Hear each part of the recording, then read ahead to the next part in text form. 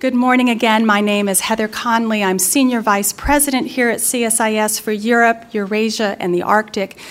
And let me begin by saying our heartfelt sympathies go out to the great nation of France, to the victims, those that are trying to recover from this terrible atrocity that occurred Friday night. And I'm sure events will continue to unfold even as we have this conversation, but I will ask that you silence your cell phones and you keep your attention to the front, because we have an extraordinary panel to help us understand the implications of the largest population movement to occur in Europe since the end of the Second World War. Before we invite our panelists up to begin our conversation, we thought it would be helpful, I always find it to be helpful, to have maps and to show you, in effect, what this migration crisis, the numbers that we're talking about, and the routes that they are taking.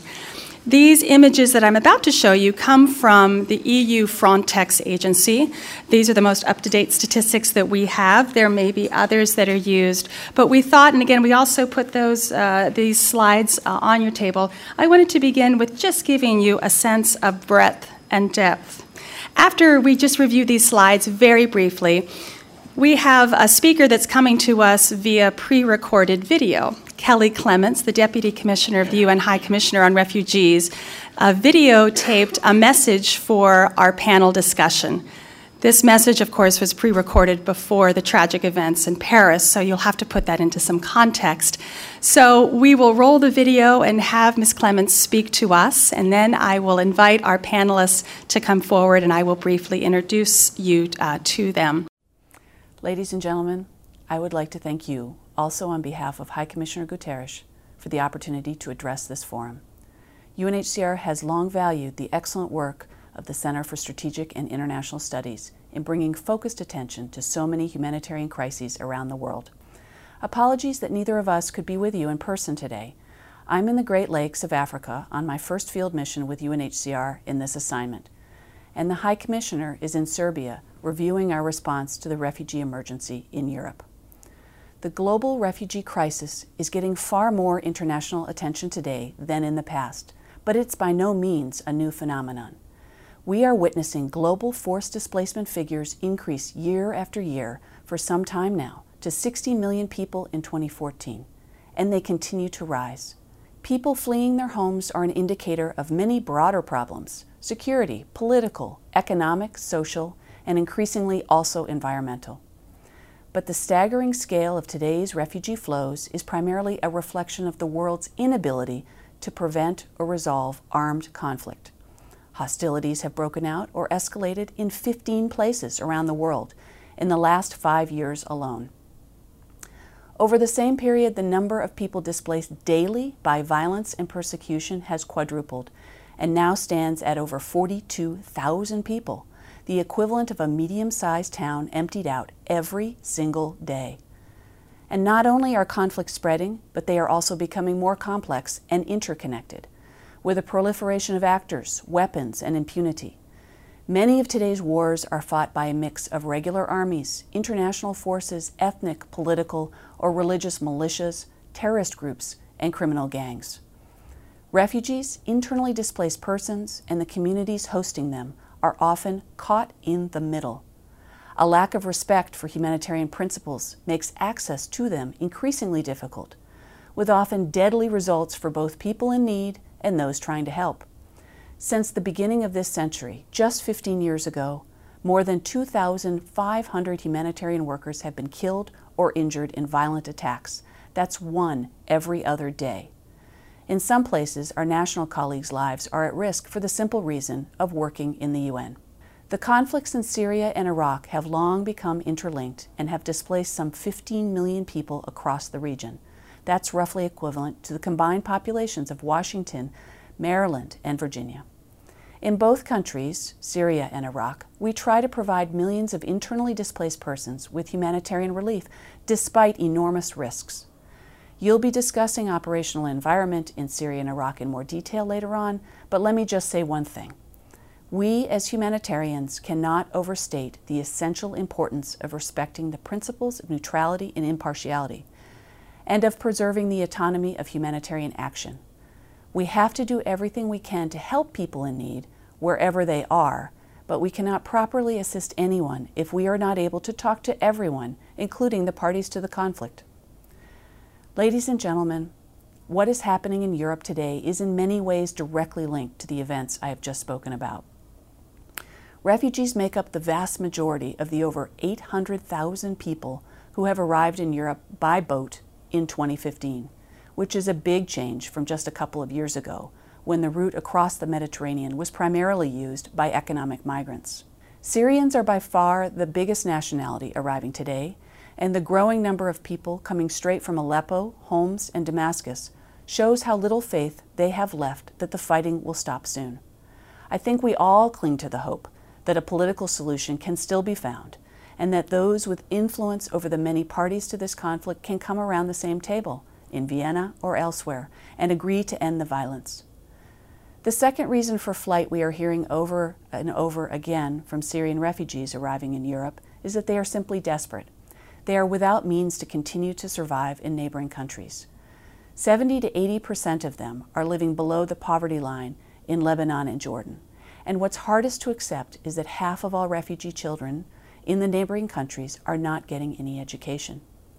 To make things worse, humanitarian agencies have faced a dramatic funding shortfall this year, with refugee programs less than 50% funded, which has meant painful cuts in food assistance and cash support to vulnerable families.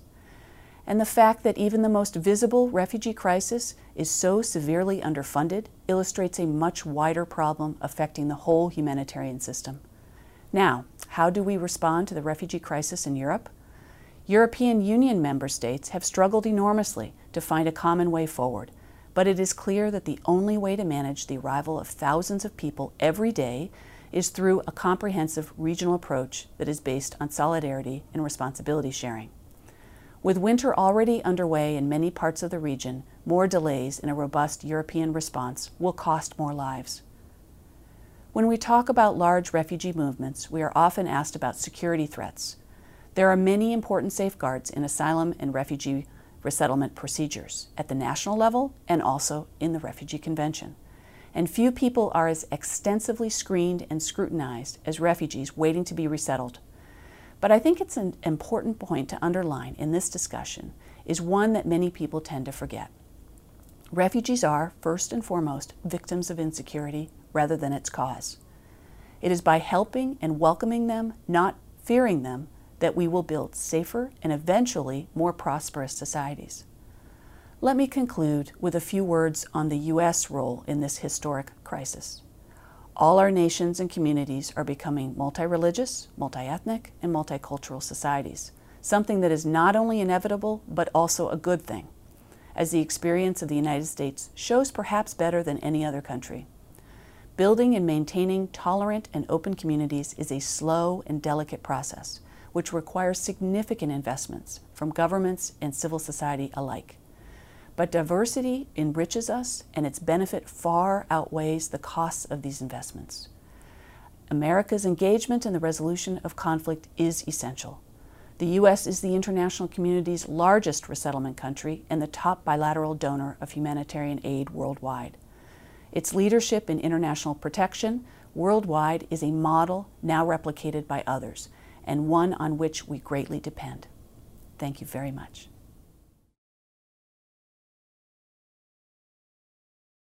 Thank you so much, Kelly. Unfortunately, we can't have a Q&A session with Kelly, but we appreciate those comments. I'd like to welcome our panelists, please, to come forward.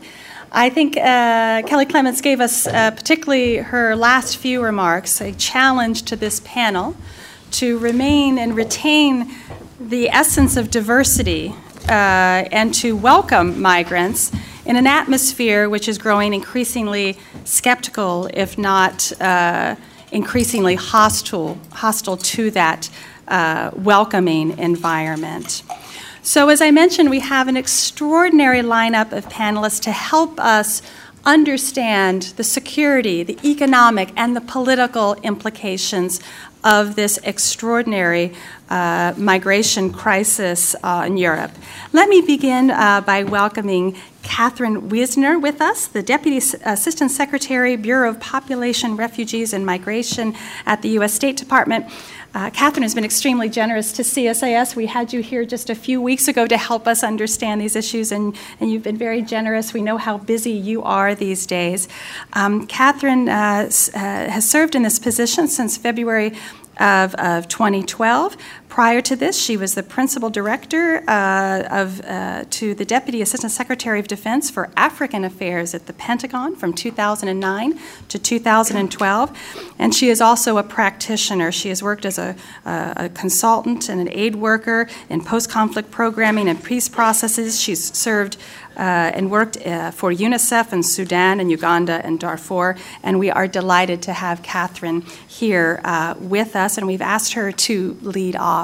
After Catherine finishes her remarks, we're going to turn to Dr. Philipp Ackerman, who is the Deputy Chief of Mission here at the German Embassy here in Washington. Dr. Ackerman has, before arriving here in Washington, he served as the Deputy Special Representative and head of the Task Force for Afghanistan and Pakistan in Berlin. He has served in the German Embassy in Morocco, as well as the Permanent Mission of Germany to the United Nations in New York. He has also been at the elbow of two German foreign ministers in the private office of both Foreign Minister Frank-Walter Steinmeier as well as a previous minister. So we are delighted. Of course, Germany has played an essential role in this crisis, and we're delighted to have Dr. Ackerman join us.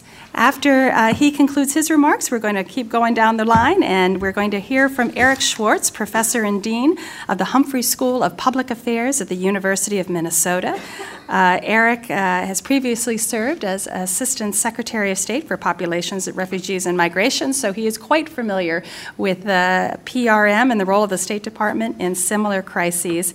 Prior to this position, he has served at various United Nations positions, including the UN Secretary General's Deputy Special Envoy for Tsunami Recovery and the Chief of the Executive Office for the UN High Commissioner for Human Rights in Geneva. So someone who's also been an advocate for encouraging the United States to accept more refugees. And finally, we're delighted to have Geoff Dyer with us, a correspondent here in the Washington Bureau of the Financial Times. It's always great to get a journalistic perspective as we watch these sweeping events unfold. Geoff has spent over a decade in China, Brazil, and the United Kingdom. We all enjoy his reporting and look forward to his perspective from such a seasoned journalist. So after our panelists are done with their remarks, I'll throw a question or two out to get the ball rolling, and then we have such an incredible audience. We're going to let you into this conversation, and we look forward to taking your questions. So with that, let me get out of the way and welcome our panelists. Catherine, thank you so much for starting. Thank you, Heather, and I'm really honored to be here with this distinguished panel. It was also fun to see Kelly, who until a few months ago had her office right next to mine at the State Department. So I'm really pleased to be part of this discussion, one of many on this topic, certainly in Europe, in the Middle East, in the Balkans, in Africa, and here in Washington. It feels like few issues have become such a global concern seemingly overnight and really captured the public attention. I have a 2.5-year-old, and every time I put him on my shoulders when he gets tired of walking, I think of those families walking across Europe. And it's not when my back starts to hurt after 3 minutes, and it's not the first time those people have carried their children to safety, and they're not the only people in the world right now carrying their children to safety, but there's something about it being on the front page that just kind of sears in your mind, and I know many of us can't stop thinking about our own families when we see those images. At the Bureau of Population, Refugees, and Migration at the State Department, we have been observing migration trends across the Mediterranean, however, for some time now, together with our counterparts in the EU. Last June, I traveled to the town of Agadez in Niger, which is a town that an estimated 60% of the migrants crossing from Libya travel through at some point in time. The breakdown of law and order there in Libya was sort of the original center of the storm, and as that happened and smugglers started to expand their operations, mainly to Italy, the numbers really began to rise in 2013. And that population was a mix of migrants from sub-Saharan Africa, from the Middle East, including Syrians for some time, as well as Asia. From our perspective then and now, the most important issue is saving lives, making sure that migrants are informed of the dangers of the journey, and building the capacity of migration management systems in all countries of transit. At the time when we really started paying attention in 2013, the focus was on disrupting the entrenched smuggling operations out of Libya and increasing the patrols at sea. In May, when the European Union came out with their comprehensive agenda on migration, we supported that comprehensive approach publicly.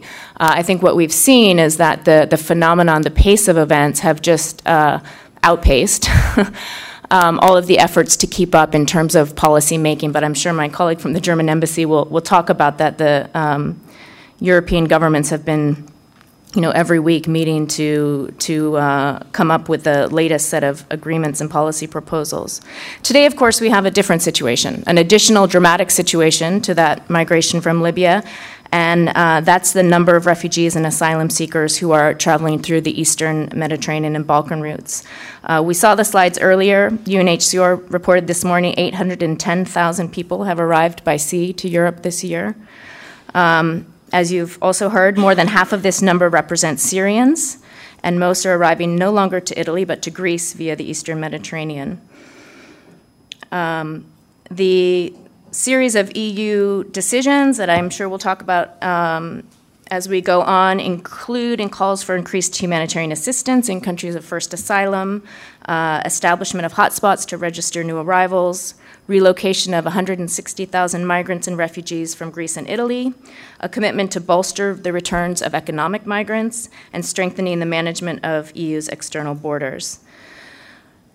Well, how did we get here? There are many theories about how this movement has snowballed to such great effect. One thing is clear, it's a complex set of factors. When the unrest in Syria spiraled into a regional crisis, as Kelly was saying, Syrian refugees in Jordan, Turkey, and Lebanon started to lose hope of ever returning to their homes, worried about the reliability of assistance programs. But I think really most importantly, what we hear is that it's the indignity of not being able to work and support your family and not having your kids in school that started to cause people to make this choice. At the same time, while the group of Syrians comprises the largest part of the recent movements, we have to remember there are also many, many people from other places, including Afghanistan, Iraq, Eritrea, Somalia, Pakistan, also Nigeria, Gambia, Bangladesh. It's a long list of countries. Somebody said to me recently, it's like the Syrians broke the gate, broke the fence, and now everybody's seen an opportunity to move through. Still, when you look at those list of countries and consider the circumstances there, UNHCR has said that approximately 87% of all those who arrive at sea to Europe now are coming from refugee-producing countries. So whether or not they are able to make an individual claim for refugee status, they're coming from difficult places. And the other thing I think that's really important to note is that even with all of these push factors, there are also pull factors. As more and more refugees and migrants arrive in Europe, then there are more and more family members who provide, if you will, a sort of anchor and are able to send money and information and guidance to others who would like to join them. We are encouraged by the series of discussions that have been concluded recently by the European Commission and European leaders, which, as I said, stress a comprehensive solution. But as a government, as we all have these sovereign right and desire to control and manage our borders, we, as the humanitarian part of the government, would always stress the need to remember that so many of these people are fleeing conflict, and that, the distinction between a refugee and a migrant is one which we can talk about and does have a legal basis, but nevertheless is not, as I said, I think here last time, the distinction between a deserving and an undeserving person, that all people, all migrants who are in search of a better life should be treated humanely and with dignity. We continue to applaud the generosity and the compassion with which so many in Europe have met and welcomed those fleeing, and I think we all have seen those amazing images and stories. So just a couple words about the U.S. role specifically. Basically, in our bureau, we see our role as twofold. One, to support humanitarian assistance efforts with humanitarian funding, and secondly, diplomatic engagement, humanitarian diplomacy. This is a little bit different when you're dealing with a partner, with allies like European governments. So there is a bit of both of that involved, but I think it's a much more sort of partnership of equals in terms of exchanging best practices and ideas. The U.S. has provided $4.5 billion in humanitarian assistance since the start of the conflict in Syria. That's to 7.6 million internally displaced people in Syria and over 4 million refugees in the region. And as Kelly also said, remain the top donor to humanitarian crises around the world. In 2015, we did provide $26.6 million directly to UNHCR for its programs in Europe, which will be used to provide basic assistance to refugees as they transit Greece, Macedonia, and Serbia, among other countries. And UNHCR has just come out with another appeal to deal with the challenges of the winter, which we are looking at right now.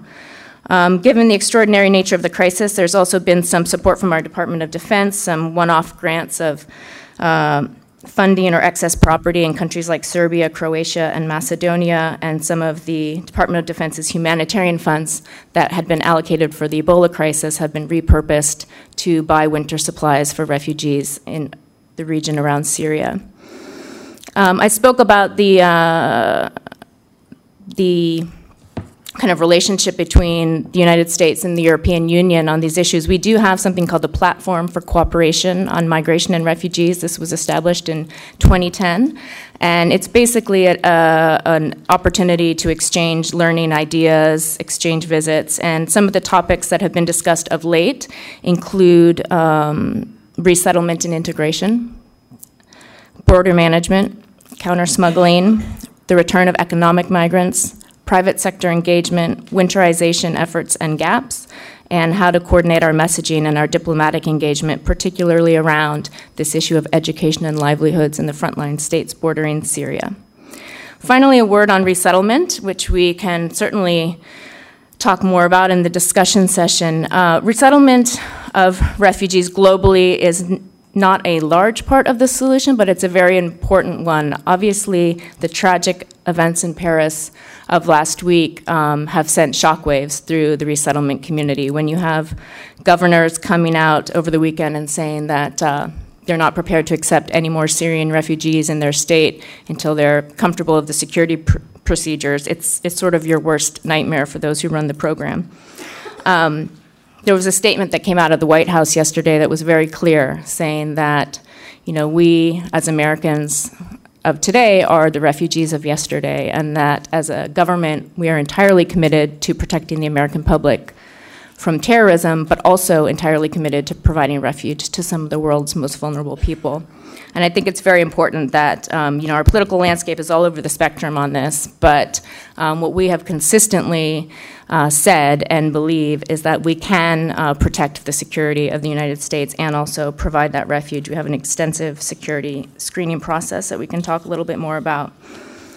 In closing, I think what I would just like to say about Europe's migration crisis, the Syrian refugee crisis, the spillover challenges, it's evoked global interest, and it's very much this administration's view that it also demands a global response. President Obama has said that all nations in positions of responsibility, nations with power and capacity and opportunity, all have an obligation to come together to address these challenges, and the United States will continue to show that leadership in supporting efforts to have a truly global response to what is a truly global crisis. Thank you.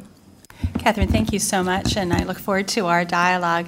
Philipp, Chancellor Angela Merkel and the German government have been at the center of this crisis, and we saw the EU summit just this past week in Valletta trying to resolve some of these challenges. We welcome your thoughts. Thank you, Heather, and thank you, first of all, for having me today.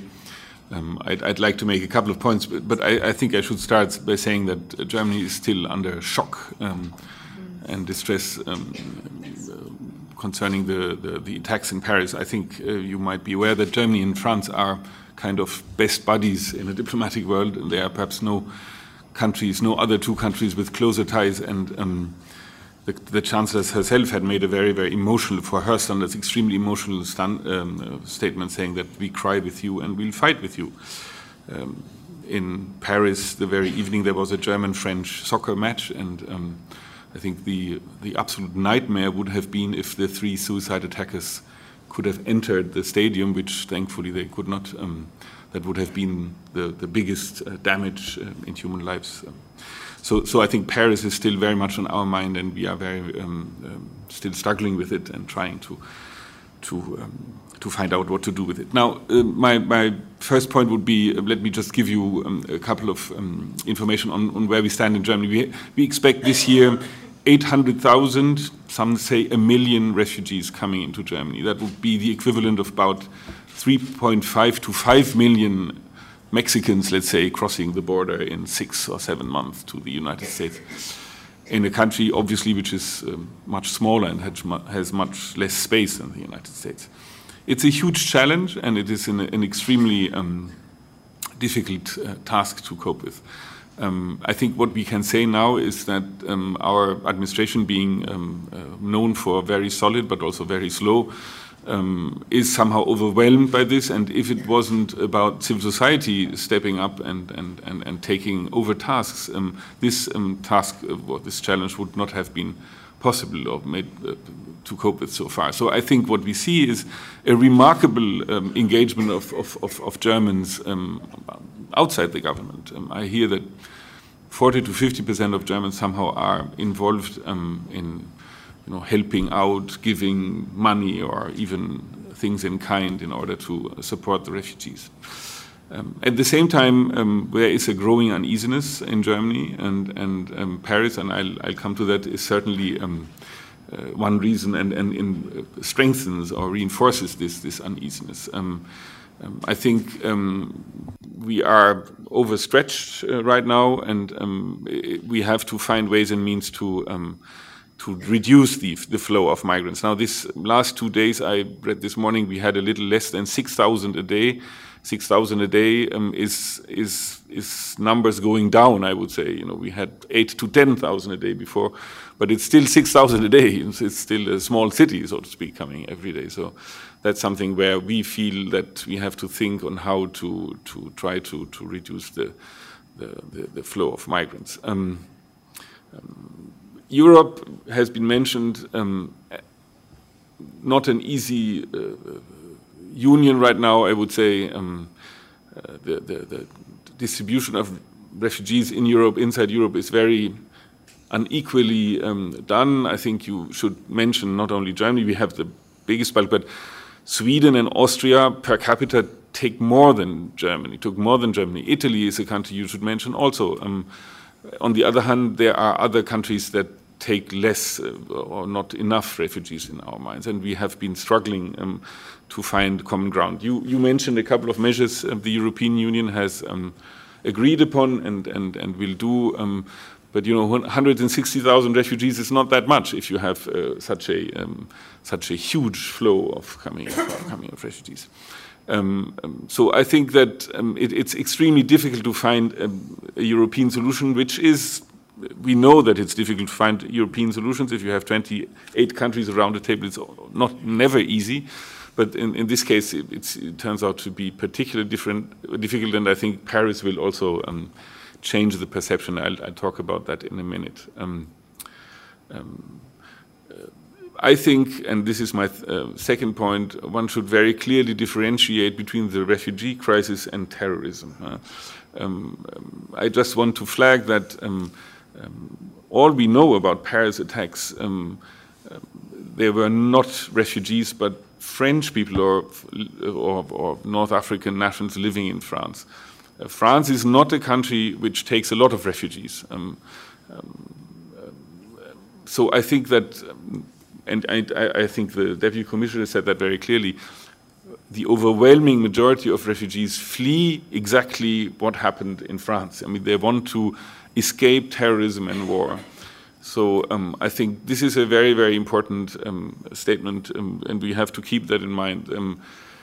At the same time, Paris will, in a generally very unwelcoming environment in very many parts of Europe, will change the perception and will make it even more difficult for very many countries to agree to be more welcoming to refugees.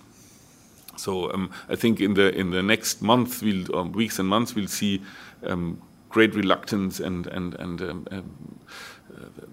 sort of caution and reservations about taking more refugees because of Paris, and that will influence policy making very clearly. Let me end by saying, what is really the most promising measures we should take. I would say that the Vienna meeting on Saturday gives at least a glimmer of hope. I think it's quite remarkable what Secretary Kerry achieved in getting people around the table and agreeing on a roadmap, so to speak, to bring peace to Syria or to bring a working government to Syria. This will not happen overnight, everybody knows it, but I think the most important thing is to fight the root causes for this migration phenomenon, because it's a worldwide phenomenon. It's not only Syria, it covers the whole world, basically. And when you ask these Syrian refugees in Germany whether they'd like to go back when their country, or if their country works again, you'd find 90% would say, yes, we want to go back. It's, Germany has the experience in the Second World War. It's very difficult to leave home. Leaving home for good, or, with your kids, as you say, walking with kids and pregnant wives and old parents through the Balkans is an act of despair somehow. And I think if we succeed in getting the root causes right, or eliminating the root causes rather, then we might have a chance to reverse the flow. At the same time, we in Germany are, very much prepared to take on a large group of new citizens or fellow citizens who will stay in Germany for a long time. Thank you. Philipp, thank you so much. Thank you also for highlighting the role of civil society, something I think we'll want to come back to. Eric, we'd welcome your thoughts. Thank you very much for having me here, and it's a pleasure. The title of our session today is the geopolitical implications of the migration crisis in Europe. But to my mind, the question at hand, of course, is a much broader one. As this migration crisis is part of a broader set of phenomena that is impacting the order of the world. And the attacks in Paris are a manifestation of that. They have to inform our thinking. But I don't think they fundamentally change the realities that I'm going to be talking about in remarks, frankly, that were drafted prior to the events of Friday night. In short, we have to recognize that we are confronting humanitarian and related challenges of significant, if not historic, proportions at a critical moment in world history, a time that compels our elected and our appointed officials in our institutions of government to exercise leadership by thinking and acting boldly. And the signs of humanitarian challenges of historical proportion are clear and compelling, and you've heard some of them. As of the end of last year, the UN High Commissioner for Refugees, Antonio Guterres, estimated that there were some 60 million people displaced worldwide. And of course, in the case of Syria, the numbers are striking. Some half of the population displaced, with more than 7 million internally displaced persons and more than 4 million refugees in neighboring countries. Now, as I mentioned, as significant as are these challenges, their significance is compounded by the fact that they are taking place at a transition period, a critical moment in history where there are many signs of a more chaotic and uncertain international environment, reflected in some measure by the grotesque attacks against civilians in Paris on Friday, but also reflected every day in conflict and egregious abuses in parts of Iraq, in Syria, and elsewhere around the world. These challenges are accompanied by an ongoing shift toward an increasingly multipolar world, which will test the capacity of the United States of America or any other power to influence events that impact the well-being of the United States and the rest of the world. Or, as just to take one example in a report from which you could draw many examples, the National Intelligence Council in their Global Trends 2030 report put it, and I quote, "In 15 years, Asia will have surpassed North America and Europe combined in terms of global power based upon GDP, population size, military spending, and technological investment," as a reflection of the fact that we are moving, if I can borrow a phrase from a colleague of mine at the University of Minnesota, John Bryson, to what appears to be a no-one-in-charge world. And it's precisely these developments, and perhaps ironically, it's precisely these developments that underscore the crucial importance of the exercise of skillful and determined and dexterous U.S. engagement and leadership. So in light of today's topic, and within my 6 to 7 minutes, which I always think one should stay within, so I'm going to try, what might be the key elements of a strategy to exercise leadership, at least in the broad areas, issue areas that occupy the attention of this particular panel? First, even as the United States seeks to address humanitarian suffering of extraordinary proportions, we have to recognize that humanitarian and migration crises, as others have said, in Syria or elsewhere around the world, don't have humanitarian solutions. That's hard for a humanitarian to say, but it's true. And they must be addressed through all the means of statecraft, including diplomacy backed by force, and in conjunction with our friends and our allies. Secondly, while humanitarian responses cannot resolve crises that are the result of politics, humanitarian needs now are far outstripping the resources that the world is devoting to response to refugee and humanitarian crises. I and others in a public letter some weeks ago urged that $2 billion of U.S. assistance be allocated this year by the United States additionally, which would not only help to alleviate suffering, but relevant to my point earlier, it would also demonstrate leadership and send an important signal to other governments about their obligations to do more. And connected with this recommendation, if we're talking about this international system, I think the United States, perhaps this administration, a new administration, needs to take aim at the international architecture of humanitarian response in terms of enhanced coordination, management, and effectiveness. Third, the United States must demonstrate a clearer commitment, it seems to me, and this is a particularly poignant moment, I guess, to make this point. But it's no less important today than it was 3 or 4 days ago, that the United States must demonstrate a clearer commitment to practice at home what we preach abroad. So if we're urging our European friends and allies to implement humane policies and procedures on protection for hundreds of thousands of Syrians who have entered Europe and will continue to do so, then we must demonstrate a commensurate commitment to provide significant and substantial resettlement opportunities in the United States for refugees in general and for Syrians in particular. Now, especially in light of the awful events in Paris, you'd have to be pretty ignorant not to appreciate the political, public policy, and public education challenges to such an approach. They are formidable. But what choice do we have?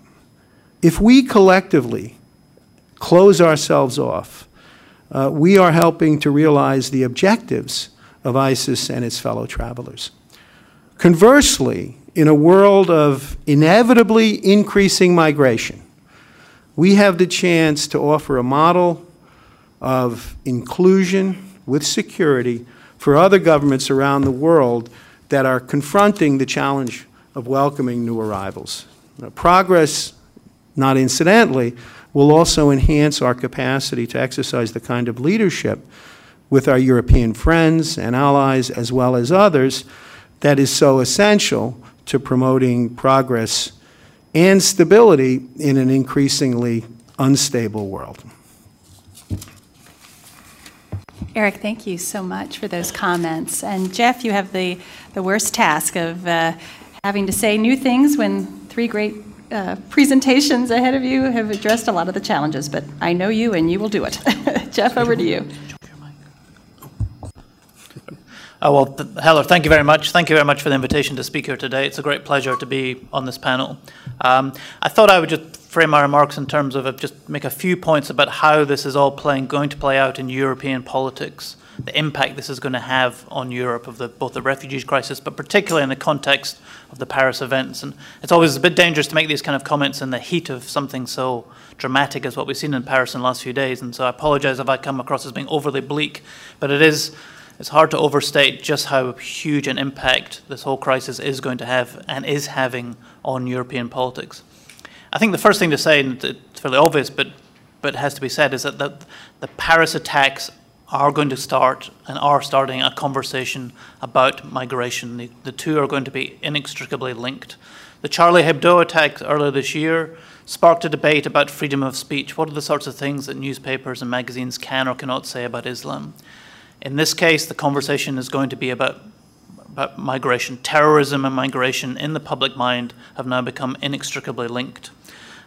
So over the next few days, the journalists and the intelligence agencies who are involved in this particular incident, they're going to be trying to piece together, did someone actually come from Syria to take part in this attack? Were there any migrants there, or were they French-born individuals? And that's going to be an incredibly important work to nail down, to find out. And we will probably find out that most, if not all, of the people involved were actually French or Belgian nationals already living in these countries. But I fear that even if that is the conclusion, and it's a completely copper-bottom conclusion, I fear that, unfortunately, the die is already cast, and that the debate will start to shift very much against accepting more migrants from Syria, and that the public conversation will become dominated with the idea that migration is creating a terrorism risk. That will be the short-term argument that some of these million people that Philipp was talking about that have come to Germany and other countries in Europe, that some of these people might represent a terrorist risk. But even if you don't accept that, there will be the political argument that the people migrating today are a potential terrorism risk in the future. That if you have a mass migration of people into countries, many of which have not historically had a great record in resettling or dealing with migrants from different cultures, that in a generation's time you're going to create the conditions for the kind of resentment, the kind of stress that potentially could cause a terrorism problem in the future. So one way or the other, these are the arguments that I think are going to gain traction in the weeks and months in Europe. Leading on from that, I think that implies that this is going to be something of a boon for the more populist far-right parties in the European political spectrum.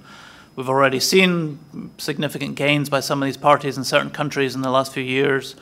Just recently, the elections in Poland helped put in a government with strongly or more anti-immigrant views. We've seen Hungary, Viktor Orban with their wall. There's elections coming up in France, the National Front, poised potentially to do much better than they've done historically. Or even it could play into things like the British debate that's now having about whether to stay in the EU or not. This kind of event could have a very sort of toxic impact on that debate. So all across the spectrum, it's possible to see, I think, that kind of politics gaining more traction in Europe. The other thing I think to say that does sometimes get missed, I think, in the States is just the huge impact that this migration crisis is having on the very fabric of European institutions. I mean, we rightly focus a lot on the humanitarian aspect of it, but it really is throwing sand in the works in the very ways that Europe functions. This is coming on the back of the Euro crisis, where the EU held together, but it was a very rocky road over the last few years, and now facing this migration crisis. So you have things like, for instance, the trains that go from Copenhagen to Malmö in Sweden, one of the most open and active links between two countries in Europe. There are now border controls on those trains, checking people's identity as they passed from Denmark into Sweden. There have been some border controls placed in places in Germany and Austria. Again, these are all small things. They're just sand in the wheels at the moment, but the potential for these to spiral and become much larger and to fundamentally change the nature of freedom of movement within the European Union are very real and could easily accelerate in the coming months. And that finally leads me to my last point, which is because the politics of this have become so complicated and so toxic, we even have to start thinking that maybe we are looking at the end of the Angela Merkel era. Angela Merkel has been the towering force in Europe, not just in the Euro crisis, but in the migration crisis, and has given political voice to the humanitarian instinct that we heard about so finally from our other speakers here today. And 6 months ago, it would have seemed crazy to predicting the end of her political career. It seemed like she was just, would easily walk in for a fourth term. But things have started to change. She's still very popular. There aren't obvious challengers, but you can feel the political tide starting to change against her in Germany because of this crisis. Now, there is a glass half full way of looking at it. I mean, maybe, as Philipp said, the number of migrants will start to slow. It's getting into winter, and so maybe the incentives aren't so good for people to come. The EU does have this plan to give a lot more money to Turkey to improve the conditions for the 2 million people in refugee camps in Turkey, to give them more incentives not to try and come to Europe. You could see a number of ways in which, and as Philipp mentioned, the Vienna diplomatic process is maybe starting to gain traction, maybe starting to open up the way that over the course of months could start to see a way for the outside powers to forge a solution for the war. So maybe you could see a way in which over the next few months some of the sting comes out of the migration crisis. And if that happens, then Angela Merkel maybe is able to stand up in 6 months' time and say, I was right, I was the decisive leader who was able to look this problem in the eye and show generosity of spirit, and we've managed to cope with it. But if it doesn't, if the flows still keep coming in, the pressures are going to grow spectacularly within her coalition from senior leaders in her party, and she is going to start to look more vulnerable. And if Angela Merkel starts to look more vulnerable because of the migration crisis, then we really are going to be entering into a very different political era in Europe, the way we think and talk and act about these problems. So anyway, I'll leave it there. I apologize if those sound overly bleak comments, but it's... What may sound bleak to you is very provocative and thought-provoking to me, and a great way to lead off our conversation. Thank you, Geoff. Well, I think all your presentations really touched on very different aspects of the crisis and speak to the complexity. In fact, in some ways, Eric and Geoff, your presentation juxtapose the leadership of what we should do, the leadership in the toxic environment in which it exists, and the challenges that they're there. I'd like to ask our panelists, get the ball rolling here a little bit, on the security dimension. Because, and Catherine, there's been criticism of the U.S. position not being able to receive more Syrian or other refugees because our vetting process is so extensive, 12 to 18 months potentially of vetting, yet even today 2 state governors are saying we want to stop that process. So I would love your reflections on that. And then for our other panelists, really on the security. And again, Geoff, I think you're absolutely right. As the story unfolds of how these attacks occurred Friday night in Paris will tell us a little bit. But there is a clear security concern in Europe. Is Schengen dead in Europe? We really now, if President Hollande does what I believe will receive approval for a 3-month extension of a state of emergency, which is effect closing borders. You have already internal border checks. These were always meant for short term. Is this going to grow into a long term? And in fact, even the CSU leader, Seehofer, has suggested that Germany needs to deploy troops to help control, manage, and ultimately screen those who are coming in. So I would love the panelists' reflections on the security element, the foreign fighter element as it proceeds. And then something that the panelists didn't touch on, but welcome your thoughts, on the economic impact of this. I think in many ways Europe is addressing this crisis like a natural disaster, that humanitarian impulse and the wonderful civil society response. But this is such a long-term generational challenge. The economic costs of education, healthcare, housing, job training, integration, of the numbers that Philipp was telling us about, it overwhelms even a system in Germany that's low unemployment and probably the best economically poised to welcome these refugees. Speak to the economic impact of this migration crisis. And Catherine and Eric, you both talked about the response that the U.S. and others in providing UNHCR and other important humanitarian organizations with the resources they need. So in some ways, our economic response is either to help the refugees in place, or are we to help, in some ways, finance the integration of them into our societies? Can we do both? How does that work? I think in some ways we're underestimating the extraordinary economic costs of this in the long term. So that is to give our audience a few minutes to start thinking of their questions. But why don't we just walk down the line and see? I welcome your reflections. Okay.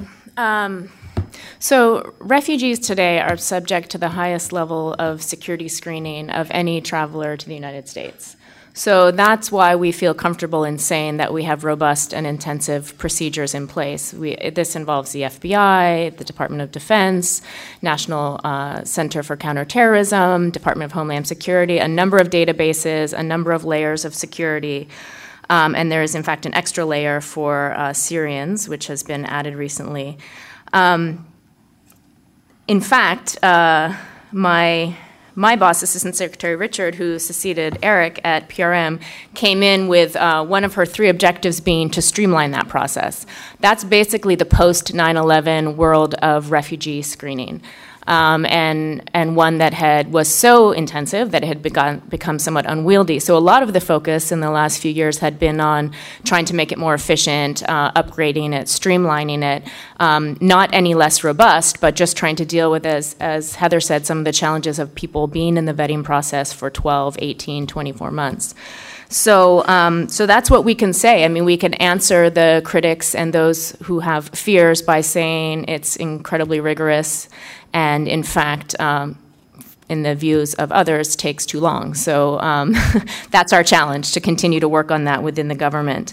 In terms of assisting refugees, in countries of first asylum versus resettlement, both, of course, are absolutely critical. To be frank, we have to recognize that resettlement costs a lot of money. So, 1% to 3% of the world's refugees benefit from third country resettlement. Many of these discussions around whether the United States can increase its numbers, we've gone from 70,000 last fiscal year to 85,000 this fiscal year. We're aiming for 100,000 in fiscal year 17. Much of that discussion is around the budget, and it's not just the budget for the Department of State, which does the admissions part and the first 3 months of federal assistance. It's the budget of the Department of Homeland Security that sends officers out to do the asylum interviews all around the world. It's the budget of Health and Human Services, which provides much of the social and economic support, and then all kinds of programs at the state level as well. So it's expensive, and one, I recall a conversation that we had recently with Jan Eliasson, who's the Deputy Secretary General of the United Nations, saying that a recent decision, I think it was OECD DAC, that money spent to assist with the integration of asylum seekers in Europe could count as humanitarian overseas assistance. Means that it's a zero-sum game, and that's tough. And so you see these commitments of European money to Turkey, to Jordan, to Lebanon, huge increases in the commitments there, but they also have to contend with, as I'm sure Dr. Ackerman can speak much more to, the really high costs of integrating families and making sure that they have housing and job training, and that their kids, there are enough places for their kids in school. So it is hard, and so that's why you see people trying to focus more resources on countries of first asylum, but that's clearly not enough, because people are voting with their feet, and when people arrive at your borders and seek asylum, you have to respond according to your obligations. So, thank you. Yeah. Thanks.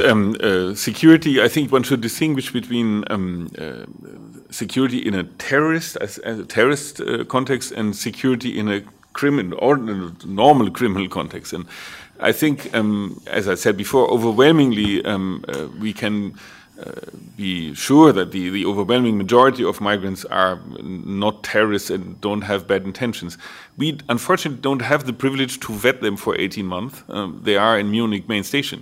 What can you do? And if they are not in Munich, they are in Austria or elsewhere. So it's all about intelligence, and it's all about trying to get a grip on those who are really coming with bad intentions, and we cannot include that there is a handful of those, and this is, as we see in Paris, enough. A handful is enough. At the same time, I repeat, Germany has about 750 foreign fighters in Syria. We have Germans or people living in Germany with other nationalities fighting with ISIS in Syria, and we try to have an idea who that is and what they do, and I think so far we have come quite a way. Not the way we are not where we want to be, but we have a better image of what's going on inside the Salafist or jihadist movement in Germany. Germany has a population of about 4 to 5% Muslim inhabitants. So I think I still want to say that the migration flow does not really mean per se that the danger of terrorism will grow exponentially or something. I would dare to doubt that. At the same time, and this is the second thing, security is always something which has to do with day-to-day crime, and there, the interesting phenomenon is that although the migration inflow is so big, crime rate is hardly growing in Germany, and that's an interesting phenomenon. People come to Germany because they want to start a new life, and they don't want to really start being a criminal and landing up in jail. And people are very aware of that, I think, in Germany. What we have, and this is the big challenge we are coping, is trying to how to explain the guys how we live. And let me give you one example. One group which is particularly difficult in this whole context is the Afghans. We have about 80,000 Afghans this year who ask for asylum in Germany. It's, I think, the second or third group after the Syrians and the Iraqis. And they are often from a very uneducated background. They are illiterate. They have no school education, unlike the Syrians, who are much more of a middle-class society. And, we have stories when some Irani tells in a refugee shelter, tells an Afghan that he has converted to Christianity, and the Afghan says, now I have the right to kill you, because that Quran says that if you convert, it's a deadly sin, and I am going to kill you now. This is the way I think security really has an impact on our daily lives. I don't want to belittle the terrorism danger here, but I think we should really see the proportion and the dimension of it. Now, Schengen, you asked about Schengen. Schengen, I think, is one of the most palpable achievements of the European Union, and I think on the continent at least every European really enjoys Schengen somehow. I mean, you all have enjoyed Schengen. You're just traveling from one country to the other. It's an achievement which is not easily given up. So I think even though at some borders it is suspended right now, I don't see it gone forever or something. It might take a while, but I think that Schengen is where Europe becomes so graspable for everybody that I think we rather stick to it, even though suspension is an option in Schengen. You can suspend inside the Schengen system, and therefore some countries now, including mine, by the way, have introduced border controls again. And the third factor, and that's the economic factor. And let me just try to be a bit more optimistic in this gloomy context here today. We had Dieter Zetscher, who is the CEO of Mercedes-Benz. We had him here, I think, 3 weeks ago. And when he was asked about the refugees, he said, clearly, he says, this is a once-in-a-lifetime opportunity for my country. He says, this, if well done, I don't want to deny the challenges it poses, but if well done, it could cause the second economic miracle for Germany. And what Mercedes does, for example, is they go to the shelters and they try to find people, we have a shortage of labor in the German market, so welders and technicians are now already employed by Mercedes. And they try to get people in training, they try to give them shelter, and they actively try to get involved in this. And that's perhaps a bit of a positive shimmer at the end of the tunnel. Almost every European country has a very bad birth rate, and my country is amongst the worst. And we need migration. This is a fact, and we have. It's not this migration inflow we have now is certainly not the migration we need or we would have hoped for, but it is there, and we have to make the best of it. One last word, just said, I think very convincingly. That the Chancellor's approval rates have gone down, and I think there is an uneasiness in Germany, and people feel overwhelmed by this and everything they see, and Paris adds to it, whether it's rational or not. People are not happy with the government right now. I think we have a stable government. The coalition is really working well, but whether the Chancellor will be able to run for a first term will be seen next year, end of next year only. We have elections in 2017, and I think so far, don't get nervous, Germany has a stable government. Heather, by my count, you asked 17 questions. Which of those 17 would you like me to answer? Well, I'm going to make 3 points. First,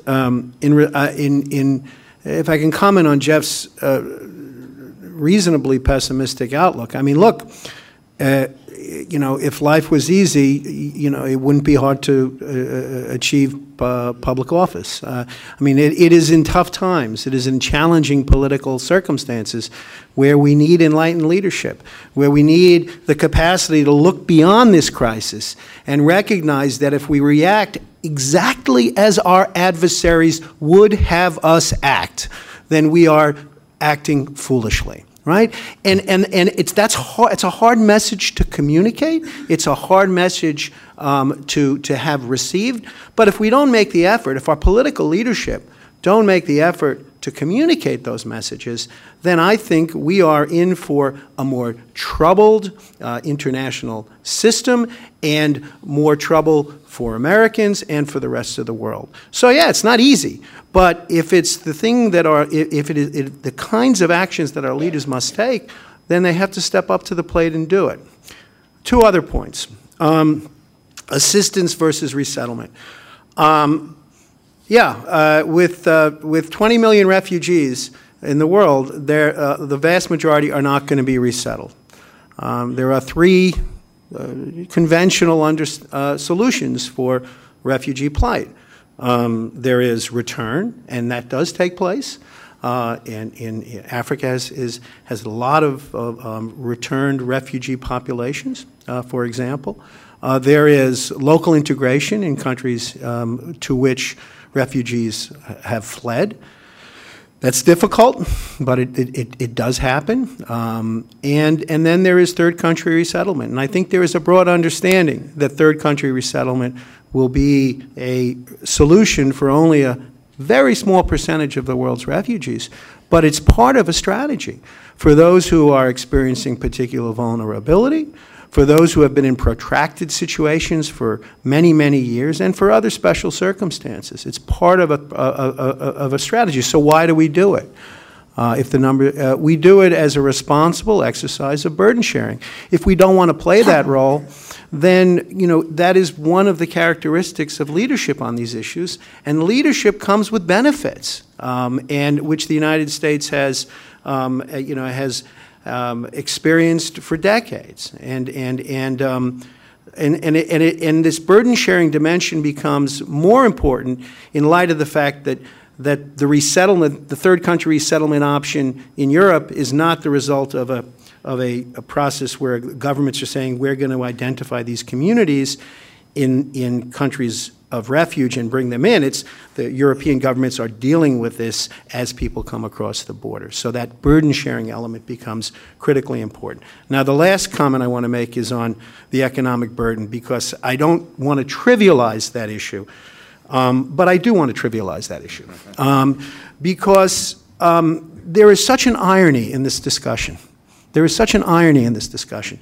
The United States of America, the world's most powerful economy, we are where we are in large measure as a result of policies and practices that have encouraged the movement of people into our country and have encouraged the realization of a country of immigrants. We are spared, we have been spared of the economic, social challenges that are confronting many of our European friends and allies, Japan, in terms of the revitalization of our society, the sustaining of the engine of economic growth. Immigration, including the welcoming of refugees, has resulted in such significant economic existential benefits for our society that there's something upside down about this discussion.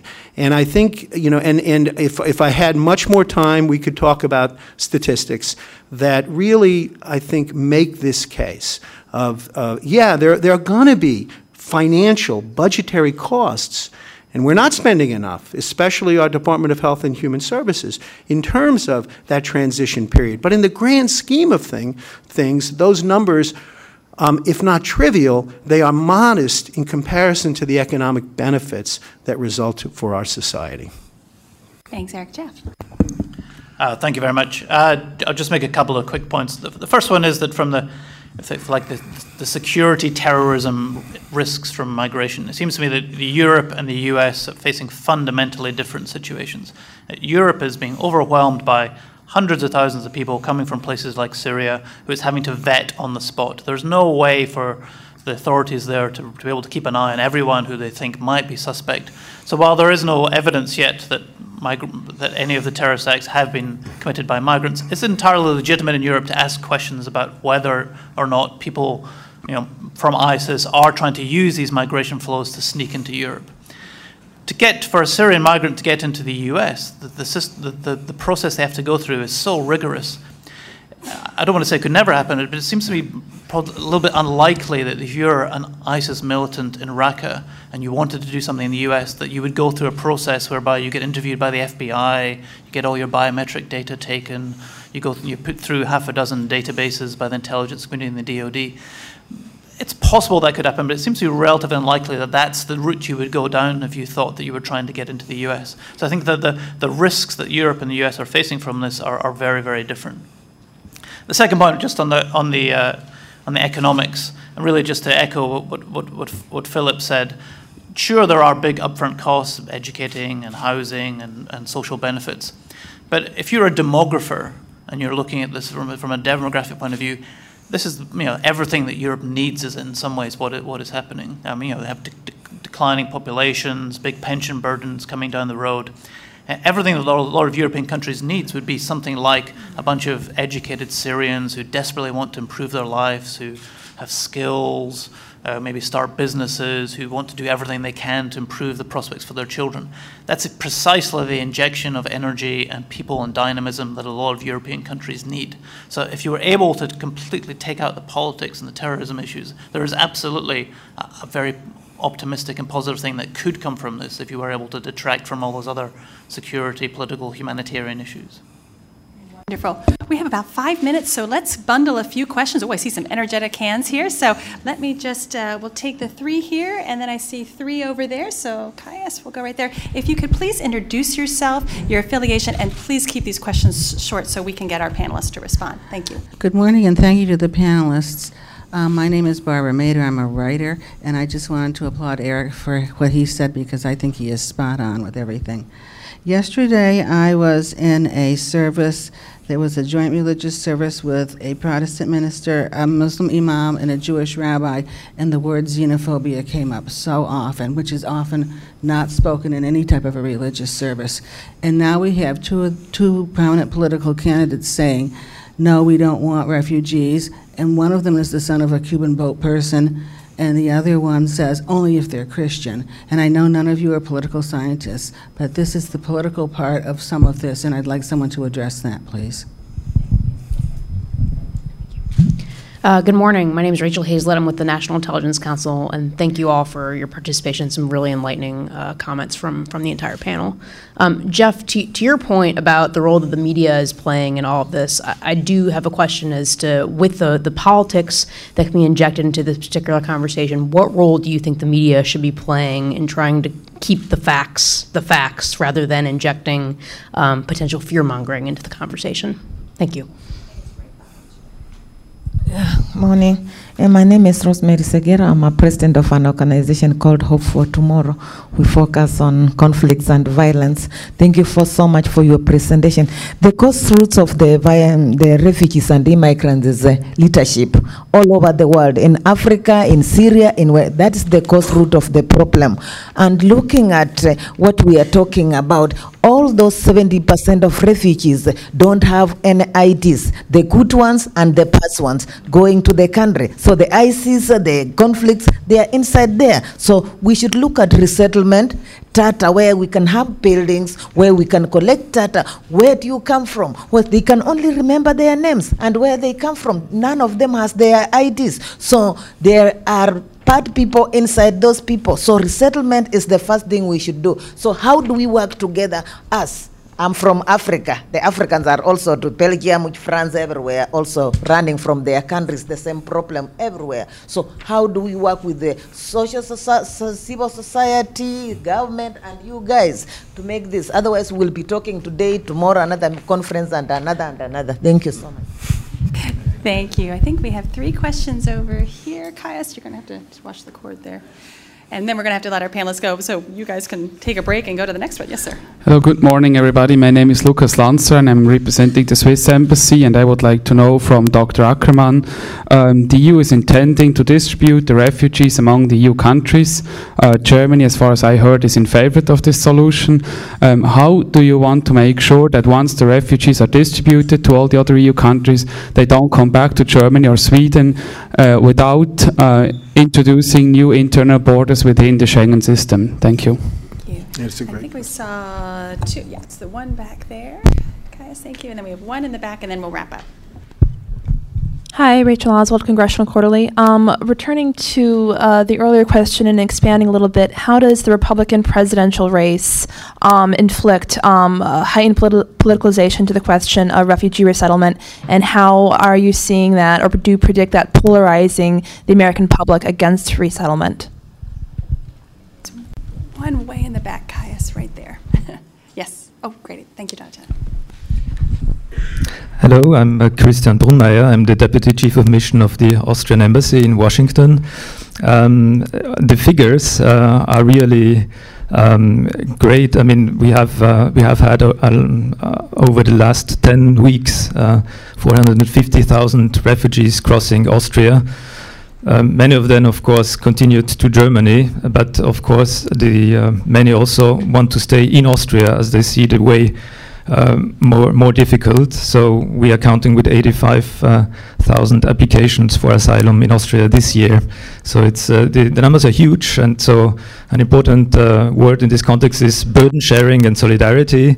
And I also have noted, and I support the words of Dean Eric Schwartz when he said that also that regarding the US strategy, that it would be important to have the US as an including policy and offering opportunities for resettlement, and at the same time meeting, of course, the security criteria, so that to have this balance. So this leads me to the numbers mentioned today by Deputy Assistant Secretary Wiesner, 85,000 in fiscal year 2016, and 100,000 in the coming fiscal year. And now the question is, we have seen the terrorist attacks in Paris. Will this number still hold? As I understand, 85,000. The quota of 85,000 is already has been decided, but the 100,000 are not really formally decided. Thank you. Thank you so much. I'm going to work the opposite way. Geoff, I'm going to have you reflect. And honestly, colleagues, I'm so sorry, Eric, you thought I asked a lot of questions. I'm going to just give everyone literally a minute to respond. And thank you so much. Sorry, this is unfair. We need to keep this conversation going. If I can take the media question and the GOP question quickly. On the media front, when something like this happens, the word that goes out in every newspaper and every newsroom around the world is 80% of what you hear in the first couple of days is wrong. So be very, very, very careful, because every detail in something like this is so potentially politically explosive that you have to nail down every fact before you print it. And so there's no excuse for not doing that. Beyond that, clearly there are some publications that are going to run with this anti-immigrant agenda. But you also have very leading senior politicians all across Europe who've made very important comments just in the last few days. The former French president called yesterday for a new foreign policy in France. The premier of Bavaria made some very strong comments about the risks of all these migrants from Syria coming to Germany. We have to reflect those very genuine political debates as well. We can't just ignore that even while we're sifting through the facts. On the GOP front, clearly this is playing very much into the anti-immigration tenor of the debate. There's no way to deny that. However, I'd just make one slight counter-argument, is that if you're a GOP voter watching this, when something like Paris happens, you do have to think to yourself, who would I want to be the president of the US on a day when something like this might happen in our country? So we've had a political debate so far where a lot of it's been about personality and attitude, and where experience has been very much downplayed. It's entirely possible something like this will make people think, well, actually, maybe we need someone who actually knows something about what's going on and knows what they're doing and would know how to react in these situations. So it could cut both ways, I think. I guess the only point I would make in light of all the questions and in light of the minute that I have is that the perception of a series of events as a crisis is something that in some measure, it's certainly a function of reality, but it's also in some measure a function of perception, right? Because I think perception is very much affected by the skillfulness or lack thereof of, as I said before, leadership and management. And I think this is particularly relevant in the European context, where the European governments haven't really developed a management structure for processing or considering the numbers of refugees who are coming across the border. So I think again it's a much longer conversation, but I really think political leadership and political and logistical management of these issues is really of critical importance. And because I think if publics see that governments have things pretty much under control, it creates a very different perception. I'd like to concentrate on the question of my Swiss neighbor here. I think ideally, the ideal solution from a German point of view would be some kind of key according to which refugees would be distributed in the European Union, so that you are not able to pick the land of your choice, but it might be that you end up in Estonia or Portugal or Ireland, for that matter. Of course, in this context, we are not there yet. I mean, we are far from it, actually. but that would be an ideal solution from our point of view. But the moment you don't want to be in Estonia or Portugal and you want to move elsewhere where your family is or where the economy is better, you lose entitlement. I mean, the refugees are dependent on what they get from governments and what they, or civil society for that matter, but schools or shelter or stipends or get money are coming from government. So the moment you move, this entitlement is gone, and that is a difficult discussion, a difficult decision to take. So I think there is this danger that people move freely throughout the European Union, but they know that the risk they run is that they are dependent then on family members or guys who live, or friends who live elsewhere. We have to tackle this problem when we come to it, because so far actually we are not seeing it. It's because people are reluctant to take refugees. Okay. So some of my colleagues may get more gray hairs over it, but the refugee resettlement numbers will hold, those that have been announced, and I think you may even see them increase. It is an area where we will continue to show leadership. The heightened politicization of the resettlement program is of great concern, and I think, as we see, some of it feels really cheap, but also shows just how easy it is to play on people's fears. So we have a job to do. We have a really important job to do to tell the story of the security screening that's in place, to tell the facts. There are 14 Syrians who've been resettled in New Orleans so far, not 10,000, as some of the blogs that have gone viral say. That's basically 2 families. And to tell the story of who refugees are, that these are families fleeing violence, fleeing war, fleeing persecution, and that whether they're Christian or not, when they move into your neighborhood and you get to know them as neighbors and people and families whose children go to school with yours, that it turns out that they're not so scary and foreign as we think they are. They just want to come and live their lives alongside of us. Well, let me thank first Kelly Clements, the Deputy High Commissioner for Refugees, for giving us that video presentation that was so helpful. Catherine, Philipp, Eric, Geoff, fantastic presentations. Clearly, we must continue this discussion. Disinformation, information, leadership, the new normal is going to be with us, and we're going to have to work with it and show leadership through it. Please join me in thanking our panelists for a great discussion.